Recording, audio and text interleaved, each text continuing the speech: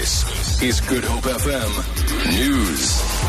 Property mogul Jason Rohde will be back in the Stellenbosch Magistrate's court today after spending the weekend behind bars. He is charged with the murder of his wife Susan at the Spear Wine Estate in the Boland last month. His legal team is expected to apply for bail today. Megan Flemett reports.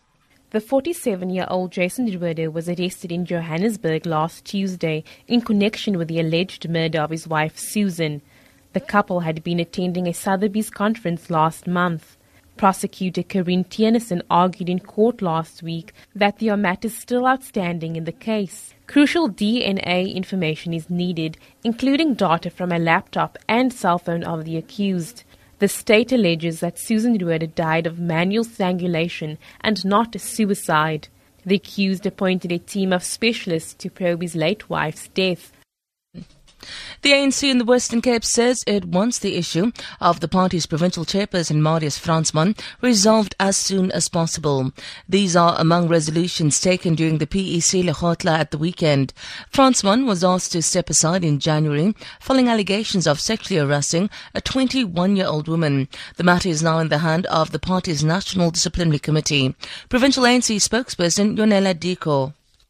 So the recommendation, therefore, is that in the meantime, so that we can have some form of clarity, the PEC must recommend to the NEC for the chairperson to be suspended until the conclusion of the disciplinary process. Because issues of stepping aside, it is a comradely term, but it creates confusion.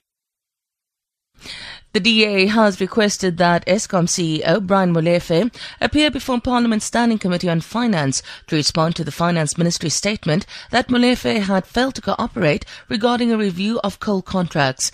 A Gupta-owned company had reportedly benefited from a contract to supply coal. However, the coal had reportedly been substandard and could not be used by Eskom. The Gupta firm Tegeta had reportedly benefited to the tune of 130 million rand. DA MP David Maynier. The minister has fired the political equivalent of a bazooka at Brian Molefe, accusing him of repeatedly resisting attempts to obtain further information vital to the review from Eskom. And it's for that reason that we believe Brian Molefe should appear in Parliament before the Standing Committee. The Italian Coast Guard says it has coordinated the rescue of 6,500 migrants from the Mediterranean Sea. The command centre says yesterday was one of the busiest days of life-saving in recent years. The total number of arrivals in Italy this year now stand at over 112,000, slightly below the 116,000 recorded by the same point in 2015. The BBC's Tim Allman reports. Around 20 rickety wooden boats packed full with men, women and children, mostly from Eritrea and Somalia.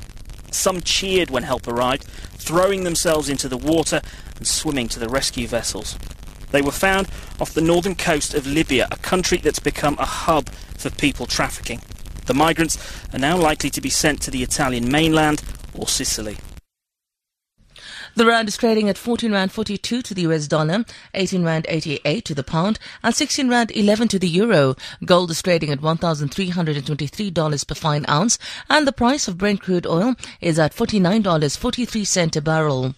For Good Hope FM News, I'm Sandra Rosenberg.